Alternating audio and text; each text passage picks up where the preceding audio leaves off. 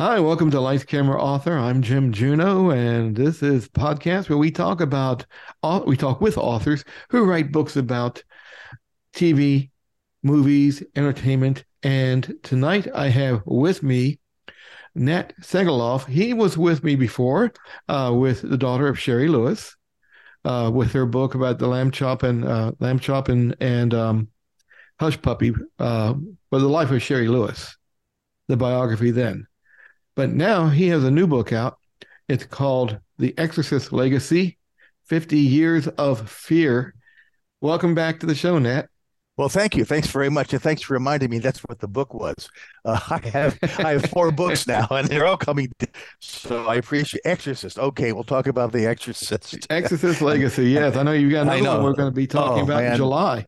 I've And got a book about the Towering Inferno. I've got a book about Otto Preminger and the Production Code, and the book about Scarface coming out. And honestly, I'm all typed out.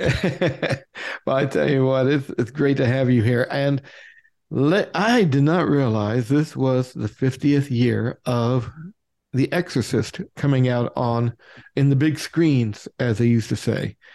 This is a movie which changed the whole genre of horror, or maybe even started the genre of horror, wasn't it? It defined it in a different direction. And the way I can best describe it is when you watch Dracula or Frankenstein or the Wolfman or the Mummy, and you're a kid, you know they're not going to follow you home. But with The Exorcist, Satan could be hiding under your bed. That's true. He could be, and he could, and it is so. I don't want to say disgusting. The movie wasn't this. Well, the movie when it came out, it really had an effect on people, didn't it? It had, and no one could really measure what the effect was going to be. There were people vomiting in the aisles, or Yeah. you hope if you were a theater manager, they'd make it at least outside before they blew lunch, because there were things in the movie that chilled people to their very souls. But oddly enough, the things that made people barf weren't things like the head spinning around or the throat swelling up. They were the hospital scenes of Reagan getting an arteriogram and the blood spurting out. In fact, Warner Brothers kind of did an independent survey of all the theaters then showing it. There were only 22 of them originally, Yeah. including the one where I worked. And that's when people ran up the aisle. And it was mostly men. Women could take it because, and this is something I discussed with Ellen Burstyn in the book, The Exorcist is really, at one level, about a mother protecting her child. And women had the ability to stay and look after their children. And the women in the audience could stay and look after Reagan. That's interesting. And like you said, this was not a fear of the. It wasn't in your book. You say it's not a fear of the devil. It's a fear of the unknown. Pretty More. much. Yeah. Yeah, because the devil wasn't the one who possessed Reagan. It was a statue or a demon called Pazuzu, who was a demon of the winds. And that's why it's even scarier, because how many demons are there out there? And if you're inculcated by your religion and brainwashed your entire life to believe in this stuff, it's going to be very real to you when you see a movie that exploits it. And I was 13 years old when this movie came out, and I was at a very strict Catholic elementary school. And we were told, well, first off, it was rated R, so we couldn't go see it anyway. Right. Yeah. But the priest was like, we do not want you to see this movie. And one of our teachers, who was not so parochial, went and saw it and was telling us all about it. And we were eating it up, like, because that's the quickest thing. That's the quickest way to have kids do something, is tell them they can't do it. Can't do it right. That's true. And that's very odd, because it seems to me it was a commercial for the church. Yeah, I would thought so too, because it was, I mean, in the, I don't want to, well, you, If you haven't after seen it by 50, now, yeah, spoilers ahead. oh no, spoilers ahead. The church wins in the end. Okay, um, it's costly. It's a costly victory, but the church wins in the end. Um, yeah, you're right. It was a victory for the church, but really, the Catholic Church did not like this movie. I don't think they liked anybody looking under the covers, so to speak. And they've had so many scandals since then that I think they've lost all their authority. But, the whole point of, for example, having the Latin Mass well before Vatican II, and of having all the mumbo jumbo of saints and priests and all that, and celibacy, really, it's the secrecy that, A, attracted so many people to the church because it really is a gorgeous and a mysterious service. I've been to many Catholic services. They're absolutely beautiful. At the Mhm. same time, if you're looking for something specific, you're going to be very disappointed. And so I think it's the mysticism of the church which affected people and may have brought them toward believing what's in The Exorcist. At the same time, I don't think the church wanted anybody looking behind the curtain, so to speak. You did the biography of William Friedkin, if I can get the words out tonight. Yes, I Um, did Hurricane Billy from a publisher many years ago. and now tell me a little bit about how you did when you first saw The Exorcist. You didn't run screaming, you didn't throw up or anything, but you were because you really weren't inside the theater at the time. It was bizarre. We had a screening. One of our major critics in Boston, where I was working, Stuart Byron, wrote for a weekly paper, and Stuart knew a lot about people in the industry. And he asked Billy if they could get a screening the day before opening so that the critics could write a thoughtful review. And so I had to guard the door of the theater, of the auditorium, so that people other than the press would not come in there. People couldn't bring their friends or editors or anybody. It was just about 20 press people. So I was guarding it. And whenever I heard a scream or a loud noise, I'd run in to see what was on the screen. By the time it was over. So I really didn't see The Exorcist for another couple of days because it was so crowded. And incidentally, if you check your mental calendar, it opened on December 26th, The day after 1973. Christmas. Right. And so if we had our screening the day before opening, it was Christmas morning. Now, I don't know if you know a lot about film critics, but many of them would not mind at all leaving their families on Christmas morning to come to a movie. And they did. And that's what, and yeah, it really amazed me that I did not realize it had such a limited release. Like you said, I believe it was like 22 theaters. In those days, you would open in the major theater in a major city. And then after a couple of weeks, if it did business, they would then open to the suburban theaters. And then after several months, it would open on a theater or drive-in near you. That was called platforming. And that pretty much went out with Jaws in 1975 when Universal decided to open everywhere and everything and everybody all at once. And so they would do stages of release to build up word of mouth because they weren't sure with The Exorcist how it was going to be reacted to in the local communities, if there were going to be censorships or picketing or anything else. So they were monitoring every single performance and they realized that it was a hit. And that's when they started opening it in other theaters. How did you get? I mean, of course, you did the biography of Friedkin, but how did you get interested in, like, what triggered in your mind saying I should do a book on The Exorcist? I have a great agent. His name is Lee Sobel. And we were talking one day, and he said, and this is his philosophy. It's going to sound cynical, but you got to go with me on this. He says, I want to represent books where if you shout the title out in a shopping mall, everybody runs to the bookstore to buy it. So we were looking through 2 years hence, what was going to happen in 2023. And we said, The Exorcist is going to have a 50th anniversary. And I said, well, I wrote the book on Billy Friedkin. And zing, it all came together. And he sold the book within a matter of days to Kensington Citadel Publishers. And it's been a joyride ever since. And Friedkin, he had some issues. You said that he's flamboyant in your book. You call him flamboyant. Um, but he really did he get along with the people on the cast? I mean, Oh, yeah, yeah. I know that one actor, I believe, the priest, the young priest, Jason sometimes Miller. Jason Miller Well, didn't see eye to eye with him. well, sometimes. I mean, you don't give line readings to an actor, and I think Billy can sometimes do that in the name of efficiency. There was also a case where Father William O'Malley, an actual priest who was playing Father Dyer in the film, who was the close friend of Father Karras, was having trouble getting up to a performance. And he wasn't a resourceful actor. He was a priest. He had a day job, so to speak. And it was 3 a.m. and it was cold, and they had to have him deliver the last rites to his close friend, Father Karras. And Bill O'Malley just wasn't there for it. So Billy Friedkin said, and this is a story that's been told many times. He goes up to the father and says, Bill, do you trust me? And O'Malley said, yes, I do. And Friedkin hauled off and slugged him right in the face and said, roll camera. And you see this in the film. You see a man who's just shaken for losing his best friend. But in fact, he's shaken because the director slugged him. I know. And, but after cut, they made up and they fully understood what the reason for that was. So it's a shortcut when you're freezing your pills off in the cold of Washington, D.C. at 3 a.m. in the middle of winter. But I secretly think that Billy, who was raised Jewish, kind of got his rocks off slugging a Catholic priest. I may be wrong about that, but he doesn't do that to actors. He lets actors do their job, and I think the number of fine performances you've seen in Friedkin films over more than 50 years testifies to his ability as a director. And you talked to Ellen Barkin. Wait a minute. She Wait a was minute. Yeah, she was the mother. Ellen Burstyn was Ellen Burstyn. I'm absolutely sorry, Ellen wonderful. Barkin. Yeah. I happen to think that Ellen Burstyn is the finest living American actress, and she's also a very spiritual woman. I don't mean religious; I mean spiritual. And so I'll tell you a story. Hmm. She had made a film several years ago called Resurrection, which is about a woman who is in a terrible accident, and she discovers afterwards that she becomes a healer, not a faith healer, but a healer.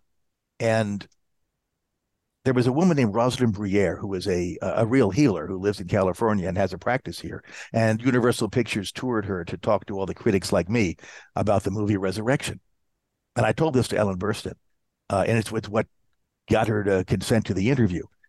I interviewed Rosalind Briere, and this was at a time when the Shah of Iran was in the news and he had cancer. And I asked her, this is for a radio interview on tape, Dr. Briere, are you ever concerned about being forced to cure somebody who is a public menace? And she kind of batted the question around and said no. So she left. The interview was, I'm editing the interview. This is for CBS Radio. And I come to that part of our interview, and it feels wrong. I take the question out. I cut, in those days we used tape. I threw the tape in the trash can. The instant it hit the bottom of the trash can, my phone rang. It was from the Universal Pictures publicist. Dr. Briere asked, would you please take that question out? The coincidence was such that I felt a chill, as I'm feeling even now. I told that to Ellen Burstyn, and she says, yes, that's the sort of things that can happen. Ellen Burstyn is convinced that there was a curse on The Exorcist and all these terrible things happened. I dispute that. Other people do. But if you feel it, it becomes real to you. She is just a magnificent actress in what she feels. I mean, she's one of the people running the Actors Studio now. In what she can relate to other people and how she can bring a performance out of other people. She bonded with Linda Blair as Reagan and even kept in touch with her afterwards as kind of a surrogate mother. I mean, Linda Blair is perfectly normal and has a normal family, but Ellen Burstyn was like a second mother. And I admire her so much, and I think her performance in the film is just extraordinary. See, that's a long answer. I'm sorry. That's okay. No, actually, it was going to lead to my next question because about the legend of the curse of the Exorcist movie. Like I said, like you said, it's probably nothing, but a lot of people out there feel this movie was actually cursed. Okay, so the set burned down. All right. Okay, Ellen Burstyn somebody broke her. Well, she hurt her back. Elbow. Somebody lost their toe. Somebody died afterwards. Well, it isn't publicity. It's just that when you're taking 500 to 1,000 people over the course of the 3 years that the film took to make, and their families, statistically, something's going to happen to somebody. True. And I think that's pretty much the case. There's no actuarial way to describe how this would happen, but listen, it feeds the whole legend of The Exorcist, and if it makes them buy The Exorcist Legacy, my book, more power to them. I'm going to go back to my school days here because we always talked about this movie in the book. I mean, in the school, and the biggest discussion was Linda Blair. She did everything. She actually threw up on him and actually on the priest, actually turned her head all the way around by some muscle contraction or something like that, And I mean, these are 13-year-old kids talking about a movie they've never seen, And then and then it became like, well, no, she didn't do this. She didn't do this, and she wasn't the voice of the only thing I found that she wasn't the voice of the demon. Now, the voice was mostly Mercedes McCambridge, but there's also some strains of William Friedkin and other people in there because they wanted a voice that was unearthly. And Mercedes McCambridge, who was a recovering alcoholic at the time, started drinking again to record the voices, and she put raw eggs in her mouth, and she put herself, she used to manage to be tied to a chair and so she could struggle. She put herself through hell. A really fine actress giving an amazing performance, who then, by her contract, was not credited in the film, but there was a brouhaha, and Warner Brothers and Friedkin went back and revised it so that she should be credited, and participation by Mercedes McCambridge. And that was, you think that cost Linda Blair? I mean, she was nominated for an Oscar. She was trying to be. There was another case where there's a very a petite woman named Eileen Dietz who was Linda Blair's makeup stand-in for some of the scenes Mm. and was Dick Smith's stand-in to do test makeup. And there was some back and forth legally about this. And somebody had quoted Eileen as saying that she played Linda Blair's role in The Exorcist in the makeup scenes. Uh, I I've read the legal papers about all of that, and I conclude in the book that what actually happened, and she's now saying it correctly, is that she portrayed the demon in some of the scenes in The Exorcist for the heavy makeup or when there were physical things to do. But Linda Blair did portray the possessed Reagan otherwise. Yes. It's an important parsing because at the time, Friedkin said that Miss Dietz's comments probably cost Linda Blair an Oscar. I don't know if that's the case, but there was a lot of bitterness going back and forth. Yeah, and they did win the Oscar for best original screenplay, I believe. It was Best Adapted Screenplay Best adapted screenplay. by Bill Blatty, who was quite a credit to screenwriter from his book. And it hurt his feelings that, Billy Friedkin and others weren't the beneficiaries. But there was a movement against The Exorcist led by George Cukor, who was very much a traditional director, and Robert Aldrich and others of the Directors Guild who didn't want The Exorcist to represent Hollywood at the Academy Awards. And yet it was nominated. The film, of course, that won that period was The Sting, which, although it's a fine film, I don't think anybody's seen it in 50 years. No, I don't believe so. I mean, I may catch it on Turner Classic Movies sometime, but that's by accident more than on purpose. And the amazing work of Max von Sydow. I hope I pronounced his name right. I mean, he was only 44. I found out when he was when he was in this movie, but he looked so much older. The makeup was incredible. That's Dick Smith, who perfected the old age makeup using various latex appliances. By the way, Dick Smith's assistant, a kid who was just starting out, was Rick Baker, who has since won every Academy Award there is. He was just putting himself through high school, and he got a call because he'd sent some letters to Smith. He said, "Want to come out and help me? I got to have somebody else making all these molds at my house." So Rick lived in Dick's basement during The Exorcist and made all the latex molds for him. Amazing. And even before the movie came out, there was controversy. Some places, especially overseas, I believe in the UK, wouldn't even air the trailers for it. That's new information to me. I know that the UK is the home of a man named Mark Kermode, who is the world's greatest Exorcist fan and thinks it's the best film. Mark's an old friend of mine, and he contributed heavily to the book. In fact, I co-dedicated it to him. So I'll have to follow that up with him and see if they wouldn't run these things. The film, of course, was, they have different censorship system in England, and I'm sure that the Chancery didn't want it being seen. Anything involving God in a movie has to be very carefully controlled over there. I think it may have been Ireland that the place the trailer, it was the original trailer, not the one where it showed scenes from the movie, but the one that showed the flashes of the white faced demon, and that was, and I've seen that. You can find it on YouTube. It's pretty disturbing. If you have epilepsy, you may not want to see it. That's a very good point, and there really should be a warning on that. Yeah, and what surprised you most about researching this movie? I wasn't as surprised as the answer would probably require because I had done it back in 1988 and 89 when I had written the biography of William Friedkin. But I was surprised by the number of people who still, 50 years later, are afraid to see the movie. Like it's going to possess them of something if they watch it. There are people I know who just say, "Oh, I'm not going to watch that movie." I said, "Well, why?" I said, "I don't know why. It's just, it feels wrong to me. It's a scary movie for people, but I don't know, something about their psyche just keeps them from wanting to encounter it." And I couldn't imagine how that would happen 50 years later. Yeah, but it still does. And I'm in the boat with you that I tell people I'm going to watch The Exorcist tonight. Oh, I can't watch that.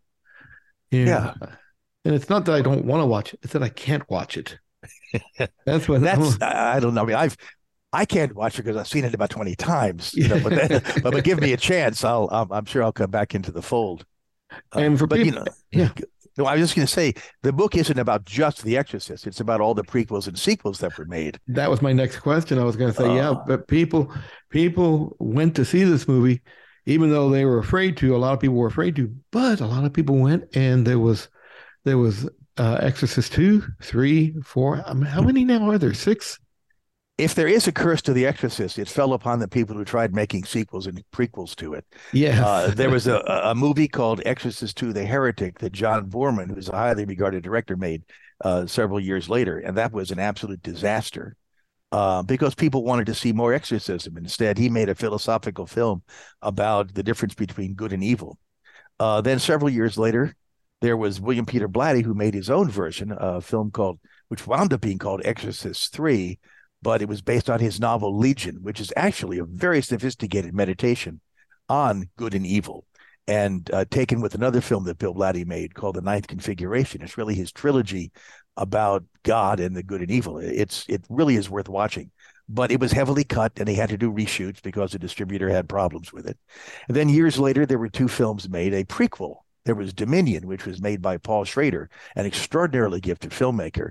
Again, a contemplation on good and evil, which was about how Father Merrin first encountered Pazuzu and moved into being the Vatican's exorcist.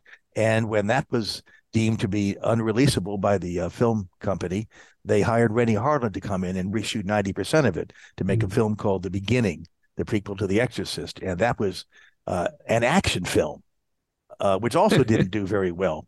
So they're both competent filmmakers. And the way I like to describe them is Paul Schrader made a film, but Rennie Harlan made a movie.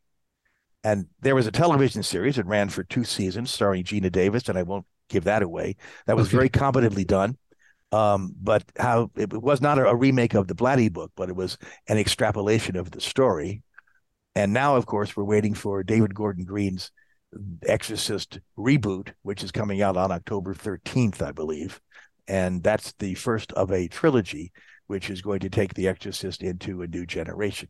I haven't seen that, although Green was very, very helpful in giving me an interview more than a year ago before he'd even started the film. You can't keep a good demon down, you know. Anything with exorcism, they say it's going to make money. I just hope it does. These people put a lot of money into this. And if it gets a discussion like this started, I think it's important. Exactly. I gotta ask the one story. Let me ask you. I don't know. You met William Peter Blatty, of course. Oh yeah, we were friends. We were friends. I'm pleased to say. The old story that he was on You Bet Your Life with Groucho Marx, and he won $10,000. Look it up on YouTube. Yeah, it's on YouTube. And he says, "I think I'll write a novel."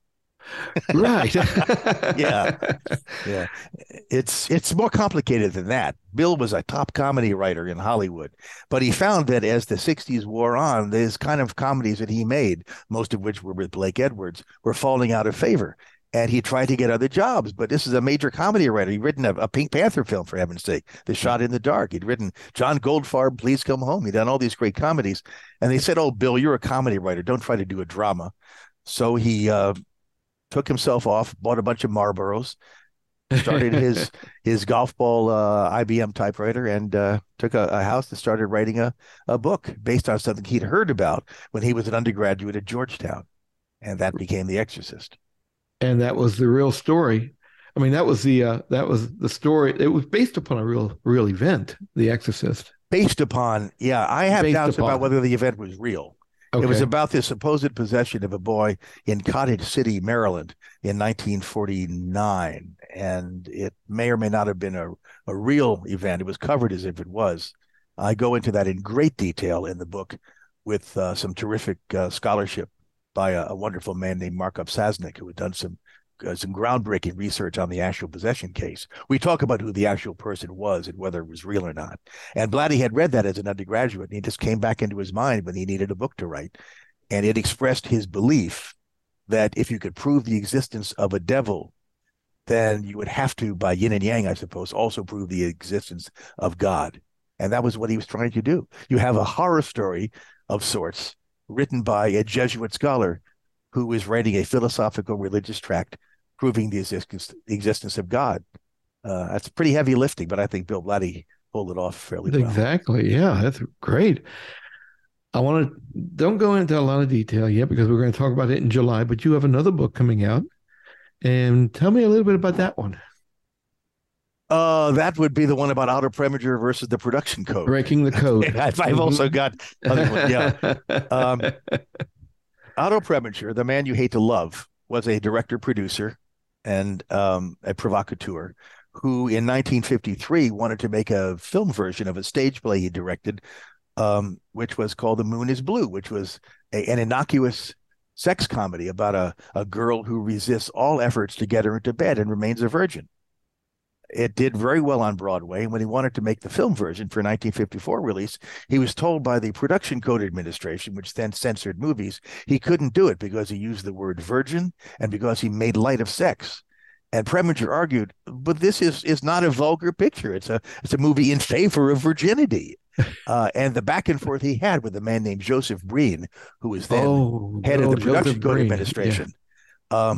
Forms the basis of a play that Arnie Reisman and I wrote years ago, and that I have now turned into this book about Preminger's decades-long fight with the production code. And the amazing thing about it is, although everybody hates censors, the censors tied their own hands. And Joe Breen, who had some problems, shall we say, emerges as a literate, funny, brash, really, really important character in the history of film. And I just figured he was a blue-nosed censor, like somebody who fell off of a Grant Wood painting.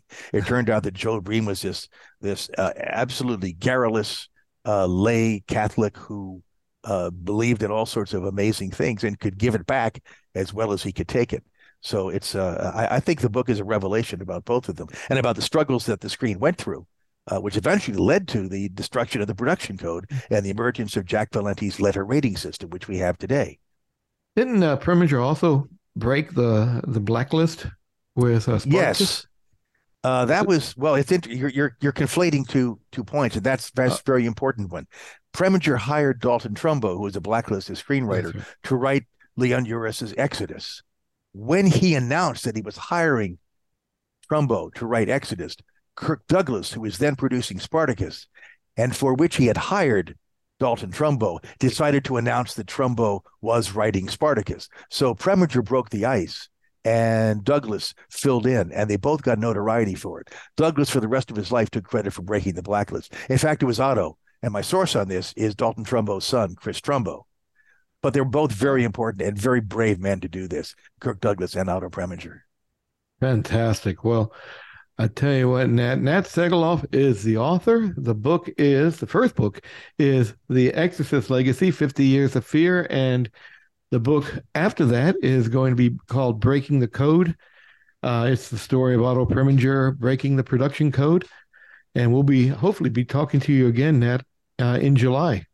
I'll be here typing. I'll be here going over the galleys for Scarface, which is coming out in September. Oh my gosh, another. Yeah, yes. This is what COVID does. You have nothing else to do. You start writing books. Exactly. Are you battling COVID right now, or are you? Only in the existential sense. I haven't had it. I had bronchitis, but no, I got my shots. I'm not an anti-vaxxer. The anti-vaxxers I know are all dead. Yeah. I got my shots too, but I still caught it on January 1, which is a great way to welcome the new year. I'm sorry. I hope you can smell and taste again. I hope it's all gone now. Almost. Well, you have enough taste to talk to me, so I appreciate that. I appreciate you being here. Nat, again, thank you for being on Light Camera Author tonight. It's a pleasure, Jim. Thanks.